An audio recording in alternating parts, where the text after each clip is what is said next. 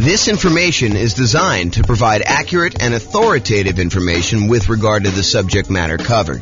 It is offered with the understanding that the presenters are not engaged in rendering legal, accounting, or other professional services. If legal advice or other expert advice is required, the services of a competent professional should be sought. Welcome to the Carlsbad Real Estate Investing and Real Estate Financial Planning Podcast. Learn all about investing in real estate in Carlsbad, California, with a combination of real estate financial planning and modeling with numbers specific to Carlsbad, plus syndicated, more generalized recordings of live and pre-recorded real estate investing classes. Not all of them specific to Carlsbad. Be sure to stay tuned after the podcast for a message from our sponsors. Well, good morning and welcome, everyone. I am James Orr, and today we have a really interesting class, a class I've not really seen anyone teach to real estate investors before.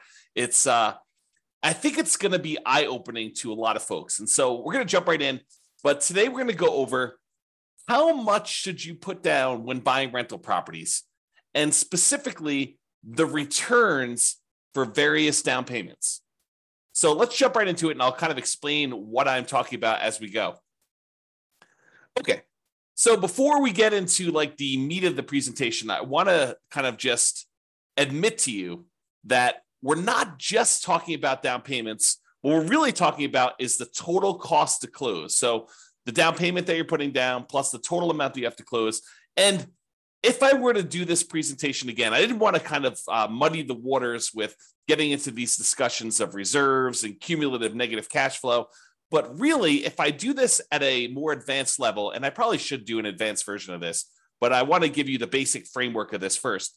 I really should do this class where I'm talking about the total cost to close, plus the reserves, plus any cumulative negative cash flow you anticipate having on that property that you've set aside to make the overall investment much more conservative. Okay, we've talked about this idea in previous classes. And I probably need to do an entire class just on this topic. But the idea is, let's say you have negative $200 a month in cash flow on a property that you're considering buying. You know, our market has really high prices right now, really high interest rates. Rents are lagging a little bit. And even if you apply all the different 88 strategies that we have for improving cash flow, in some markets, you're going to struggle to come up with a property that has positive cash flow, unless you put a lot down. And so you may decide, hey, look, instead of putting, 20% more down in order to get this property to have positive cash flow, I might choose to set aside the amount of negative cash flow I'm going to have to cover me through when I realistically think that I'm not going to have negative cash flow anymore. And so what you do is you say this, okay, I've got negative $200 a month in cash flow on this property I'm considering buying. So over the course of the first year, I have negative 200 times 12, which is about $2,400. However, next year, I think rents are going to go up about 3% or so, and maybe that's about $50. I'm going to make the math really easy and just use $50. So rents are going to go up by about $50, which means my cash flow is not going to be negative $200 a month in year two. It's going to be negative $150. And I'm doing some really oversimplified math. Yes, you want to do the actual math to do this, but I'm just kind of doing some really rough math to show you exactly how this works. So $200 a month negative in year one. Now, because rents went up $50, you have about negative $150 in year two, which is about $1,800 negative cash flow. In year three, rents go up again a little bit, about 3%, which means about $50 a month in this case, for example, to make the math easier. So instead of having negative $150 a month in cash flow in year three, now you only have negative 100. You do that. So negative 100 times 12 months is about $1,200.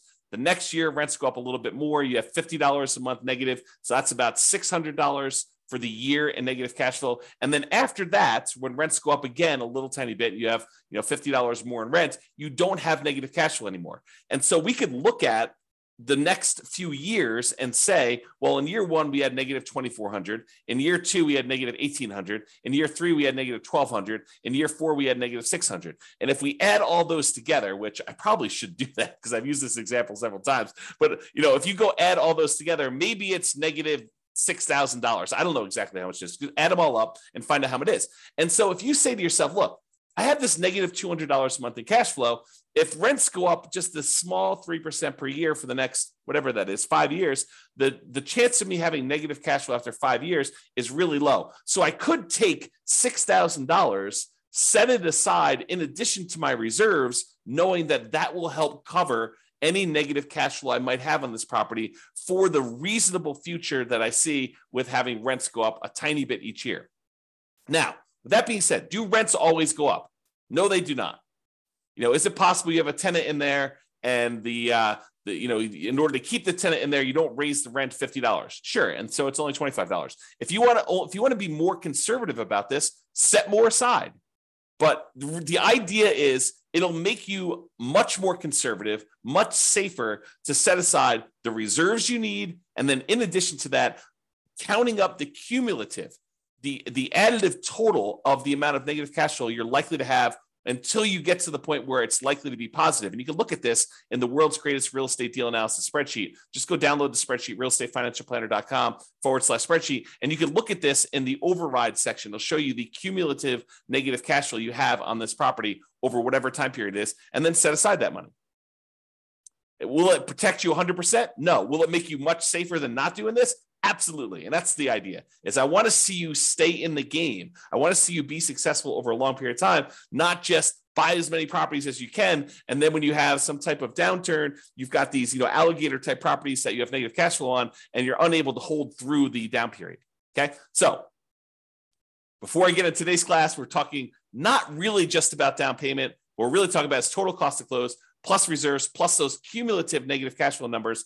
But now that I've said that, I'm telling you, I only use down payment to do the charts I'm doing today because I wanted to keep it simple and not mess it all up with all the reserves and total cost to close and the cumulative negative cash flow part. So in the future, I probably should do all of them together. Okay, that being said.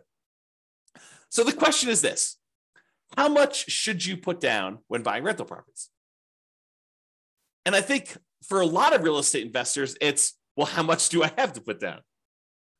But if you have a lot to put down, it becomes a really interesting question. It becomes the question of, what is optimal? What is going to be the best amount to put down? And part of you start thinking about this in terms of, well, what's my overall return going to be on the amount that I have to put down? Okay. So when you start thinking about this, here are some considerations. If you're going to do like a nomad strategy or a house hacker strategy where you're moving into the property and then you're ultimately going to use that property that you live in as an investment, whether that's nomading where you live in there for a year and then you convert it to a rental after a year, or house hacking where you're buying a property where you could rent out part of it, either renting rooms or you buy a duplex, triplex, or fourplex, and you're able to rent out the other units. Like whatever strategy you're doing where you're doing as owner-occupant interest rates are better than non-owner occupant interest rates, and significantly better. So if you're going to move into a property and live there, the interest rate you're going to get from a lender for putting the same amount down is going to be better than if you put the same amount down as a non-owner occupant, if you bought it as an investment property where you did not plan to move in. So imagine you're putting 20% down on the property. The interest rate you get for putting 20% down if you were moving into the property is better than if you're putting 20% down and not moving into the property and buying it as an investment. So there's an advantage to move in terms of interest rates. And we're going to show you some charts related to that here in a second. Okay. In addition to that, the percentage down payment you put down can have a significant impact on your interest rate as well. And this, I think, makes sense to a lot of people. If you put only 5% down, the interest rate's probably going to be higher than someone who puts 20% down. And why? I think one of the reasons why is there's added risk to the lender. And the lender says, hey, look, for this added risk, I want a higher return on my money because there's a better chance that you are going to be foreclosed on, that you're not going to make the payments, you're going to walk away from the property, and that you're going to do it. I mean, just think about it from a very practical perspective. Think about it from your own perspective. If you put nothing into a deal, if you put nothing down in the property, you have nothing to lose except your credit score and reputation by walking away from the property. So I think a lot of folks are like, I have no money invested in this deal. If I walk away, I didn't lose any money. I just don't have the property anymore. And yeah, I got bad credit, but maybe I didn't have good credit to begin with, right? So the thought is you put 20% down, now you're much less likely to walk away from the property. And from the lender's perspective, they have a cushion of equity where if you walk away, they could sell the property even at a discount and probably get all their money back or most of their money back. And that's why they like you put in 20% down. Okay. So whether you decide to own or occupy, or you don't own or occupy and you buy an investment property, the interest rates vary based on that. And the amount you put down percentage-wise impacts the interest rate as well. Now, some returns, remember there's 4 returns when we buy investment properties plus reserves, but there are 4 primary returns when we buy investment properties. We talk about this when we talk about my return quadrants. Appreciation, the tendency for property values to increase over time. That's what appreciation is. The tendency for property values to increase over time. Cash flow, the amount of cash flow you have. You take all the income on the property minus all the expenses on the property. What's left over is your cash flow. So the cash flow on the property, your debt pay down, how much you're paying down on the loan with each payment that you make over that whatever time period you're measuring. And then finally, the tax benefits of owning that rental property, what we like to call cash flow from depreciation. It's really your depreciation benefit times your tax rate, tells you approximately how much you're getting back in taxes by owning that rental property. Okay, so you have all 4 areas of return. Now, what's interesting is if you think about how many dollars of appreciation you got, how much in dollars the property went up in value, or how many dollars in cash flow you got for the year, or how many dollars you paid down in the loan, or how many dollars you got back in terms of cash flow from depreciation, some of those returns change depending on how much you put down. For example, if you put more down, you tend to have more cash flow. Think about it from the extreme. If you put nothing down on a property, your cash flow is going to be lower than if you put down 100% and you bought the property all cash, right? Just look at the extreme example of that. Can you see that when you put nothing down on a property, the amount you're going to get in cash flow is going to be lower. It's going to be a smaller dollar amount than if you put 100% down your property. Now, I'm not talking about the return on investment. I'm talking about the dollar amount of the return. There's no division by how much you had to put down. We're going to talk about that in a minute. Okay. So for now, realize that some of these dollar amount returns change depending on how much you put down. For example, cash flow would change. Now, what about appreciation? Does the amount that the property goes up in value change depending on how much you put down? The answer is no. If you go buy a $400,000 property and it goes up 3% in that year, it went up $12,000. It doesn't matter if you put nothing down, it still went up $12,000. Or if you put $400,000 down, it still went up $12,000. So the dollar amount of return stays the same no matter how much you put up for appreciation. But for cash flow, it changes based on how much you put up. It also changes how much debt you pay down. And think of the extreme example. If you put nothing down, the amount you're paying down on debt is a certain amount. If you put 100% down, where you have no loan at all, the amount you put down is 0. So the more you put down, the less your debt pay down tends to be. There's some exceptions, whether you do 30-year loan or 15-year loan. But if you're doing the same term of loan, then that's the same. It makes sense. It's what I'm talking about here. Okay, we're doing comparison, same loan term to loan term. Okay, and finally, your depreciation benefit. Your depreciation benefit stays the same in terms of dollars, whether you put 100% down or 0 down. You still get the same tax benefits, whether you put nothing down or you put 100% down when you buy a property. Okay. So what's interesting though, as I hinted at, even if the dollars stay the same, even if the amount of appreciation you got is always $12,000 as an example, the return on investment would change depending on how much you put down. So now you're talking about return on investment is the dollar amount you earned divided by how much you put down in order to get that. Well, if you put almost nothing down, the return you get with $12,000 on the top and a 0 on the bottom is basically infinite. If you put a really, really small amount down, the return is going to be really, really high because maybe you're getting $12,000 in return from appreciation and you only have $1,000 in the deal. Well, that's a really, really good, very high return on investment number.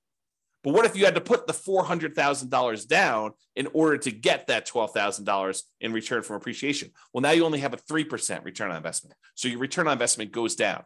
So even if the dollars stay the same, the amount you have to put down affects the return on investment. And the same holds true for return on equity, which I'm not going to cover in today's presentation. Okay. But these returns vary depending on how much you put down. So the question is, how much should I put down? Well, we're going to talk about that today. I'm going to show you how these returns vary on a single property. And I'll just point out here that when I did this class initially, this was not the first time I've taught this class, but Matt Weaver with Excel Financial Group provided the mortgage quotes I used to create the original versions of the following charts. However, I've since estimated to make the changes for our current interest rate environment. These charts would look different during different times. So if you really wanted to recreate the charts I've created here, you will want to go through and update the charts with your latest data from your mortgage broker. And most mortgage brokers do not like sitting on the phone with you while you go through and ask them for, 20 different quotes on 20 different down payments. Okay. Some will, most don't like it. Just a lot of work. Okay. With that being said, let's take a look at some charts, because I love some charts. All right. So this is a chart showing you the effective interest rates for a variety of different down payment amounts for owner occupant and for non-owner occupant. So I'm going to break down what's going on here. So first of all, what is effective interest rate? An effective interest rate to me means it's the interest rate plus if they have some type of monthly PMI, I add that to the interest rate so that it takes into account the interest rate you're paying plus the rate you're getting for PMI. So it does take into account PMI if you have PMI on this thing. PMI is private mortgage insurance. So it's the extra insurance you pay to protect the lender in case you default. And we usually have that if you put less than 20% down to buy a property. Okay.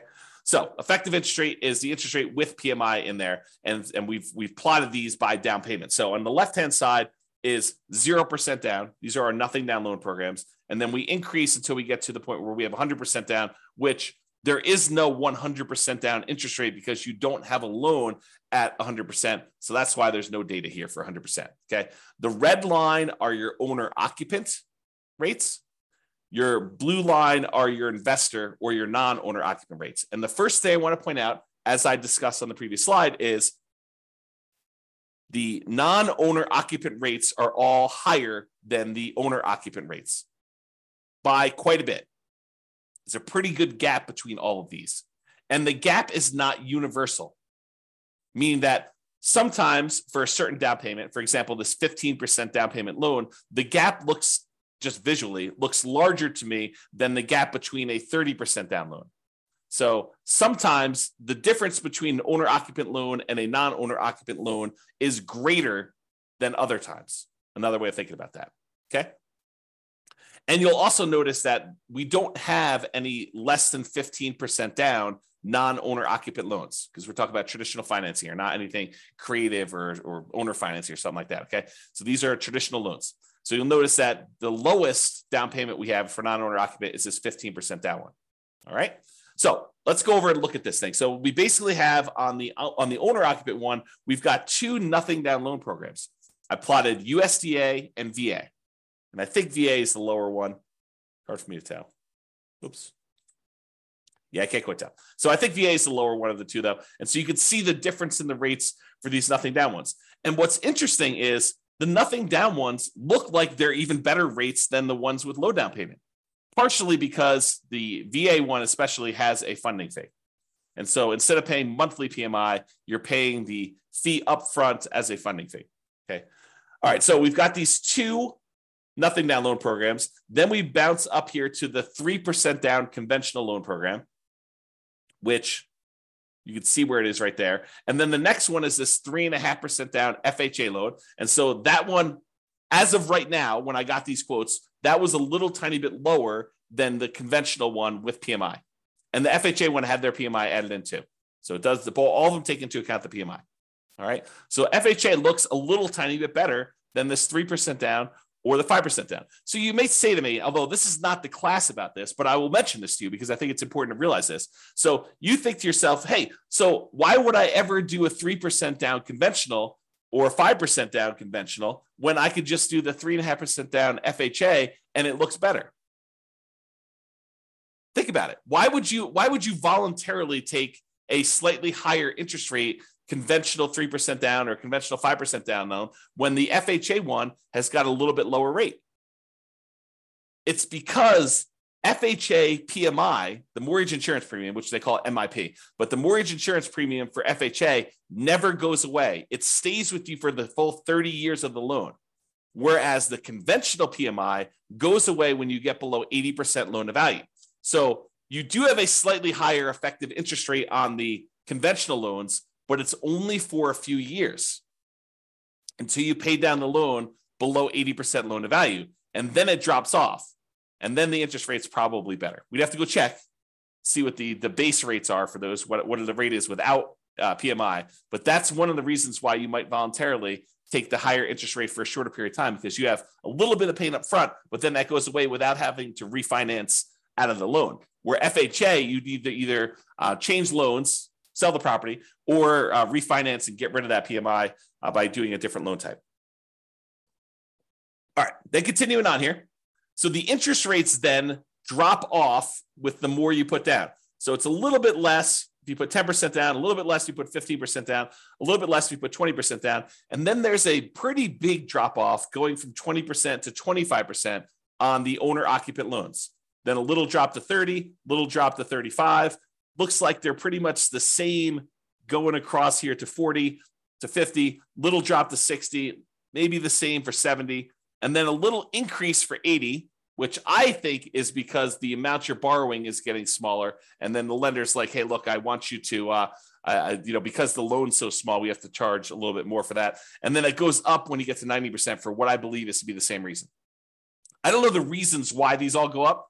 This is just what they are, okay? So realize that the curve is not linearly down.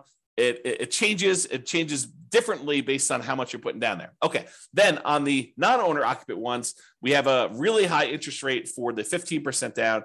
It drops off pretty significantly when you go from 15% to 20%, and it drops off pretty big again from 20% to 25%. And then it has a small decline from 25 to 30. Doesn't look like there's a decline from 30 to 35. There does look like there's a decline to 40%, though it's pretty small. And then it looks like it stays the same all the way through to 70% down. Then it bumps up where it gets more expensive if you put 80% down to 90% down. So this is just the interest rate. We really haven't talked about like what impact this has on returns. I just wanted to show you what is changing on the underlying interest rate as we change down payment amounts. All right. Then, because I can, oh man, me and my spreadsheets. So because I can in the spreadsheet, I show you, hey, look, I assume you're buying I think I did $500,000 property, but you're buying a $500,000 property, and it's very similar to regardless of what price you're doing, but this is just to kind of give you a static snapshot. So I take the interest rate you're getting, and I calculate out what your monthly payment would be putting that amount down and getting that particular interest rate. And now I could show you approximately what your monthly payment would be. And you could see the monthly payment for the non-owner occupant, the blue line, is higher than the monthly payment for all of the corresponding owner occupant ones. So the thought is, if you can get an owner occupant loan, if you're willing to do no matter house hack, you're going to have an advantage in monthly payment, which is going to result in you having slightly higher cash flow with the same strategy. Right? So if you do owner occupant, you get a better loan, you get better monthly payment, so you have better cash flow if you decide to put the same amount down. So in this case, the 0% down ones, they're right here. This is the 3% down loan, which is interesting because the monthly payment for the 3% down conventional financing is really a little tiny bit less than if you had put a full 15% down non-owner occupant. Mind blown. So you could put 3% down as an owner occupant and have just the tiniest bit lower monthly payment than if you had a 15% down non-owner occupant investor loan, which is crazy to think about.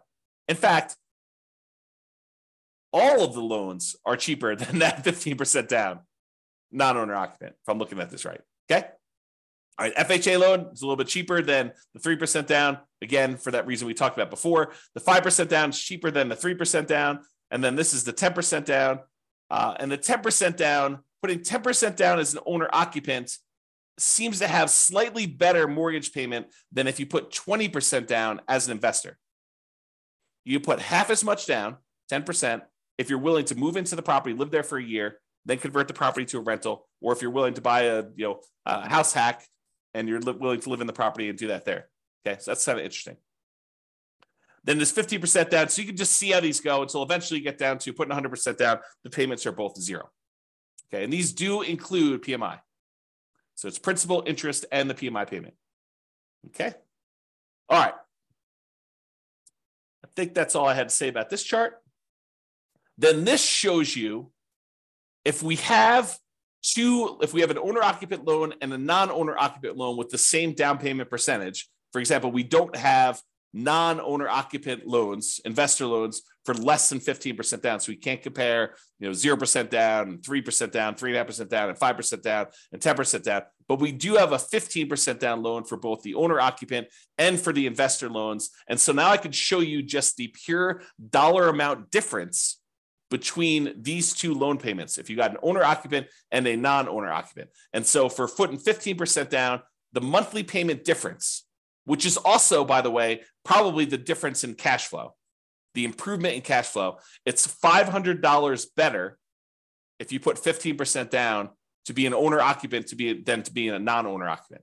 So in other words, there's a $509.68 according to this. Of course, your interest rates will vary, so it'll be different, but about $500 difference in cash flow and monthly payment if you decide to do the owner-occupant version of this strategy versus the non-owner-occupant.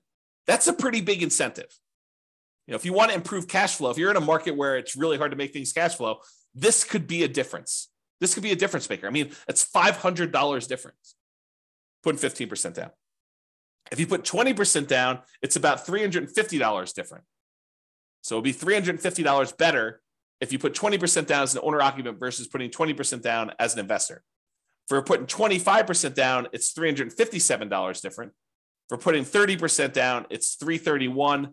For putting 35% down, it's $332.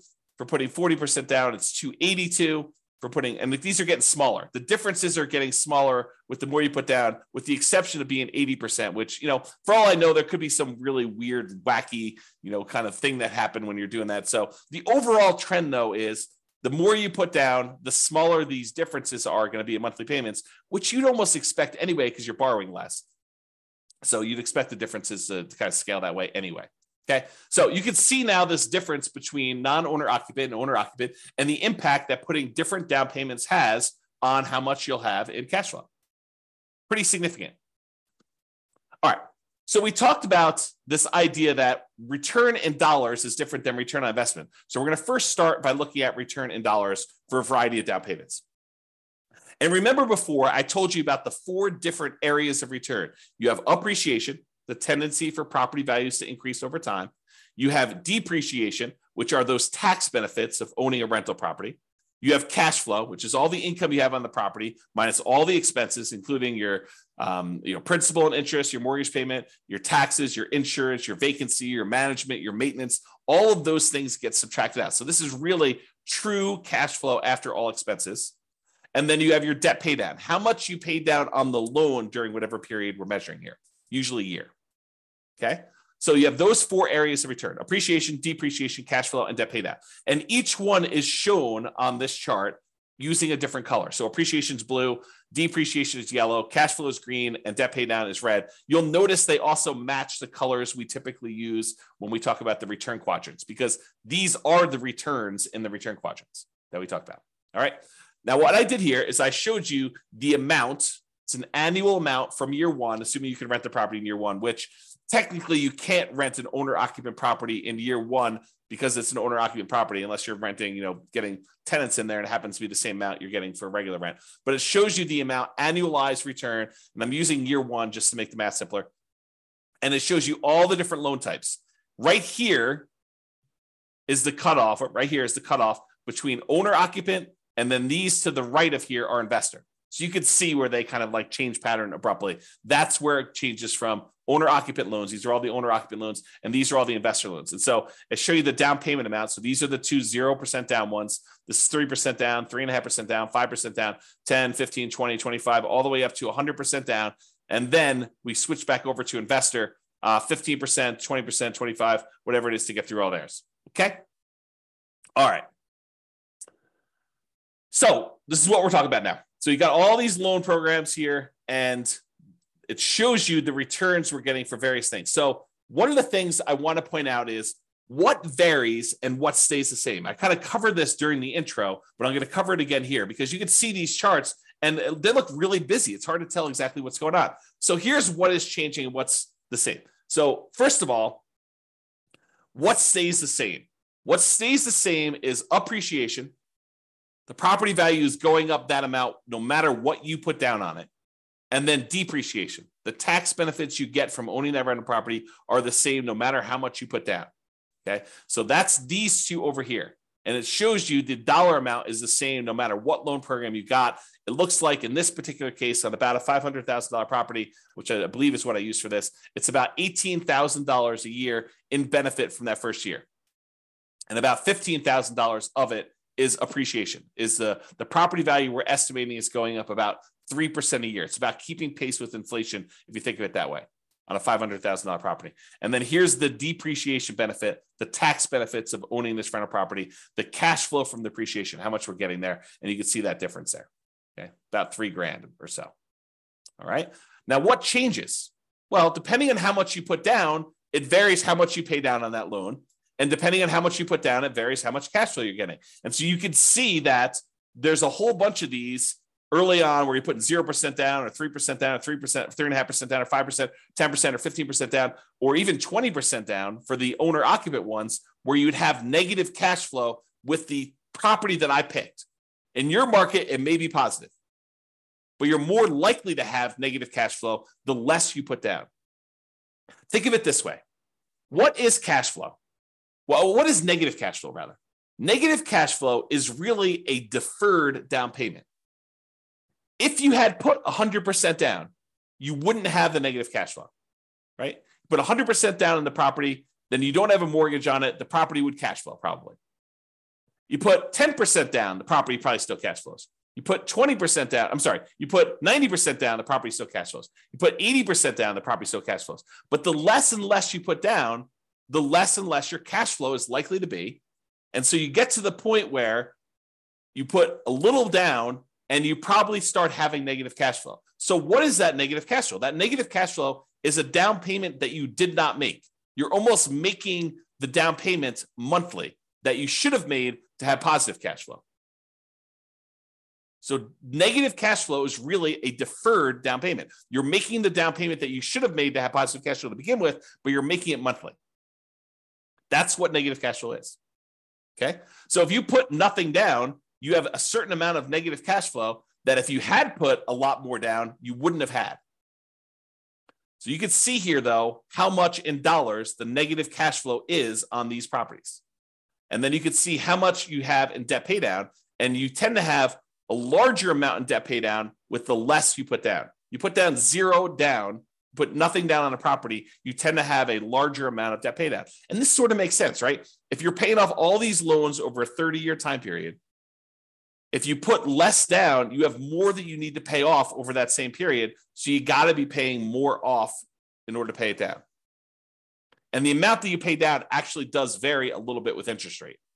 So the interest rate comes into play here too, because the higher your interest rates, the less you are paying down in debt pay down. Okay. All right. So you can see over time that this kind of changes. And in the owner occupant one, it goes slightly positive cash flow, somewhere between 20% down and 25% down. In this example, your city will be different. Your analysis will be a little bit different if you did this analysis for yourself. Okay. So I just did this for a prototypical property just to show you how this works. So you see over time, the amount you're paying in debt pay down goes down a little bit until finally you're paying down 100% here. And then when you get down to this 15% down loan, I think there's something wacky going on with this 100. I must have it mislabeled or something. So ignore that one. So the 15% down one, though, you have pretty significant negative cash flow.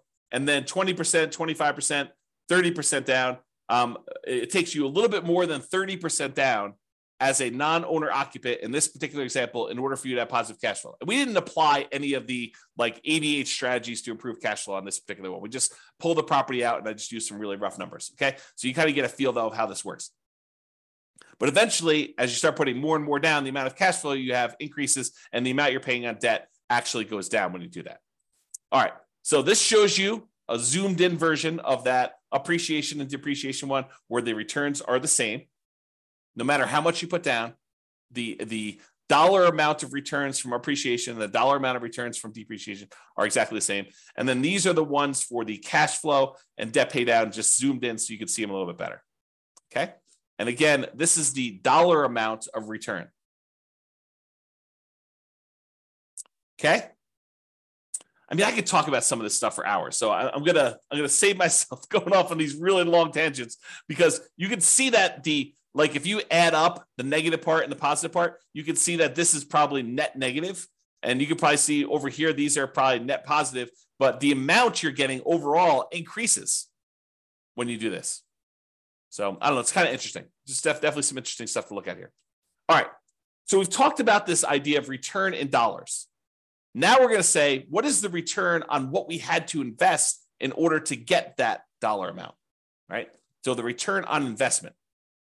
And so this shows you the return on investment. How many dollars we had in appreciation, how many dollars we had in depreciation, how many dollars we had in cash flow, how many dollars we had in paying down a loan, divided by how much we had to invest in order to get that deal. So if we had to invest, nothing down plus some closing costs, you could see that there. If we had to invest, 50% down in order to get those, you could see those there. And you'll notice what happens is when we have very little in the deal, like 0% down plus some closing costs, you'll see that the returns look really, really, really high, right? Like the return here, not including cash flow, because cash flow is negative, is over 500% for the two nothing down loan programs. If you subtract out whatever the negative ones here, it's probably in the 350% return range. 350% return on investment by putting nothing down the deal. That's pretty phenomenal. And you're putting nothing down the deal, but you have some closing costs, which is why it's not infinite. For those that are wondering why it's not infinite, okay? Then you have this 3.5% down, or 3%, 3.5% down, and those are still pretty significant, probably pushing over 100% before you have the negative cash flow here. But you can kind of see those returns, but it's really hard to see what's going on here. So in order to make it easier to see what's going on with all of these other ones, I'm going to remove anything less than 15% down. So this is the same exact chart showing you the return on investment return amount, the percentage return on investment for each of the four different areas. But now I've removed anything less than 15% down so that we could see what's going on with those. They were just compressed before, and it was really hard to see. So now I'm going to show you what's happening with the 15% down. So here's what we've got going on. And I'm going to just use one or two examples here. So on the 15% down, owner occupant, you're moving into the property. You've got some negative cash flow here. The negative cash flow return looks like it's about negative 7% return on what you had to put down. So if you put 15% down plus some closing costs, you have negative cash flow on this property at about negative 7% of the return of the amount you had to put into the deal in order to do that. However, from appreciation, you've got probably about positive 18% return. And the return from depreciation, I don't know, it looks like it's just eyeballing it here. It looks like it's probably in the plus 5%. And then the amount you're paying down on debt pay down is probably in that, 6% or so return. So you have all of these returns that are positive, and then this cash flow, which is a little bit negative here. Now, it's important to realize a couple things. There's a reason why I separate out these four returns as different, because they have different characteristics. As one example, appreciation. Are you guaranteed to get 3% appreciation each year? No, you're not. You could get more than 3%. There have been several years in the last 5 years or so where appreciation has exceeded 3% in the overwhelming majority of the US markets by a lot, right? More than 3% per year. But are there years where property values do not go up? Or maybe even just your property does not go up in value? Absolutely. Can you have a year where property values go down, where appreciation is negative? 100%. You totally can have years where your property value does not go up. Okay. So appreciation is not a guaranteed return. It's a speculative return, right? We're speculating that the market will improve, and we're estimating what that might be in the future looking forward. And you give me a long enough time horizon, I'm telling you, it's probably going to be around 3%, looking back at the 100 plus years of history we have on how much properties appreciate in the United States. It's about what inflation has been, about 3%. Okay. So you give me a long enough time horizon, I'm telling you, it's going to be about that. Might your property in particular be a little bit better or a little bit worse? Sure. Might a certain market perform a little bit better or a little bit worse? Sure. Okay. but it is speculative in nature. It is not guaranteed. So this return, even though it's nice and big on here, is a somewhat questionable return. We don't really know. Now, what about this yellow area, this depreciation, the tax benefits of owning the rental property? Does it matter how the market does as to how much depreciation you get? No, it doesn't. It's a tax benefit set by tax code. So unless the tax code changes, which does happen occasionally, but this one's been around for a while. And so what's the best evidence that something will continue? How long it's continued in the past. Not saying that it can't change, but it's likely, I'd say better than likely, highly likely, that you're likely going to get this return. So the depreciation return is probably a pretty sure thing. Not guaranteed, but closer to guaranteed. As long as tax code doesn't change, you're probably going to get that. So that one is a good return there. What about this red return from debt paydown? Is debt paydown reliant on the market doing well? Does the market have to go up in value for you to get the debt paydown portion of your return? No. If you make the mortgage payments as agreed upon with your lender, if you don't default, you're getting that return. It's contractual. It's as close to guaranteed as you can get without there being a third party guaranteeing it, right? It's contractual. You have an obligation to make those payments to the lender. They have an obligation to accept those payments from you. And if you pay down that amount of money, you're going to keep the loan. You're going to get that return on the property. That's how much you're going to pay down the loan because that's just how the contract is set up. Okay. So it's a contractual obligation you have for debt pay down. So that's not that speculative. It's pretty certain. Now returns, let's talk about like when you get these returns. So appreciation, the property value goes up by 3%. It goes up by $12,000 in the first year or $15,000 in the first year. Do you get to pocket that money? No. Unless you sell the property or unless you do a cash out refinance, that is money that's sort of like being deferred until you collect it later. It's what I call cash later. What about cash? What about the depreciation benefit? The tax benefits you get from owning this rental property. Do you get that right away? Yes, you get it in that year. You get it on your tax return. And honestly, you can adjust your exemptions on your paycheck and you could get it monthly or weekly with your paycheck. You could say, look, I know I'm getting this at the end of the year. Let me go to my job and adjust my exemptions so that I'm being taxed less because I know at the end of the year, I'm getting this big block back from owning this rental property. I'll just take it in with my paycheck instead. I'll pay less taxes in because I know that at the end of the year, I'm not going to have to pay taxes because I've got this benefit coming to me at the end of the year. So you can even adjust it up and get it weekly with your paychecks or biweekly or monthly, whatever your paycheck period is. Okay. So you can do that. So some of these are returns later. Some of them are returns now. Some of them are speculative and kind of like dependent on the market, which cash flow is also another one that's speculative dependent on the market. And some of them are cash later or are not speculative. They're more guaranteed, more certain. Okay. So you can see that all these returns are not the same. So you may prioritize some returns over other returns when you're thinking about these and making these investments. All right. All right. So we got these couple different returns here, and you can see kind of like how the numbers vary over time, that the return on investment varies a lot depending on how much you put down, but you may go from having this negative cash flow to having this positive cash flow. And even though the return overall is lower, the return from cash flow is positive here, it's negative here, and negative here, small and negative down here, and a 25% down.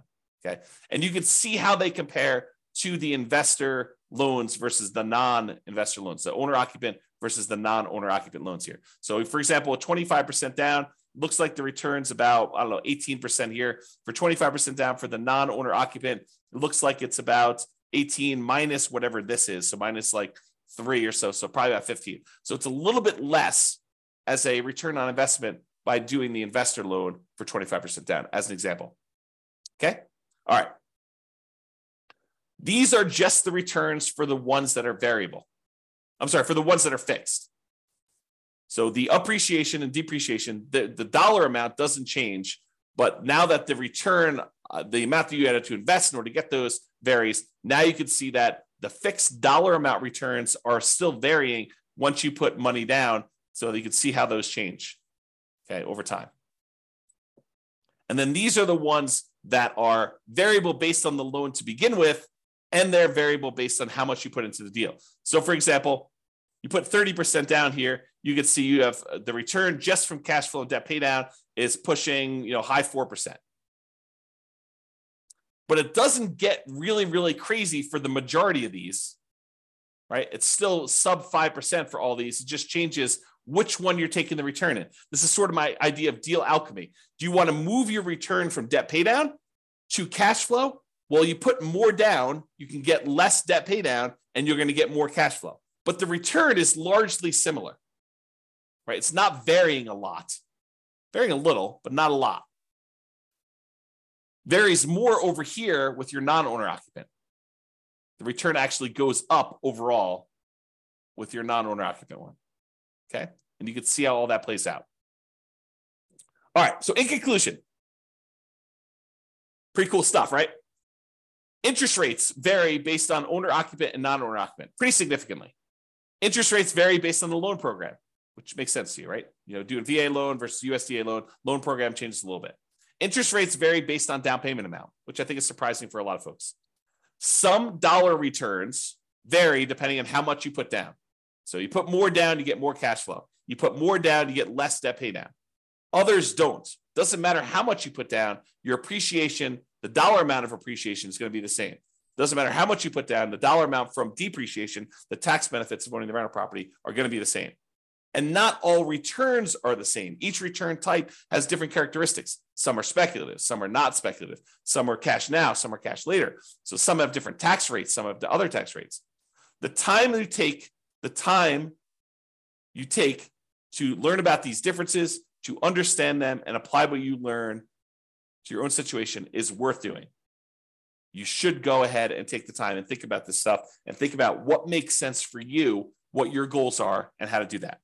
Okay. If you need help applying this, that's what we do in the coaching stuff. So go ahead and reach out about doing that. All right. That's it. This has been James Orr. Hope you've enjoyed this class. I certainly did. I think we should do an advanced version at some point in the future. If you think we should, go ahead and reach out and let me know. We can go ahead and do those. And this has been James Orr. Have a great day. Bye-bye for now. With home prices up, mortgage interest rates up and rents up, but not quite enough to counteract the higher prices and interest rates. Cash flow on rental properties in Carlsbad is harder than ever.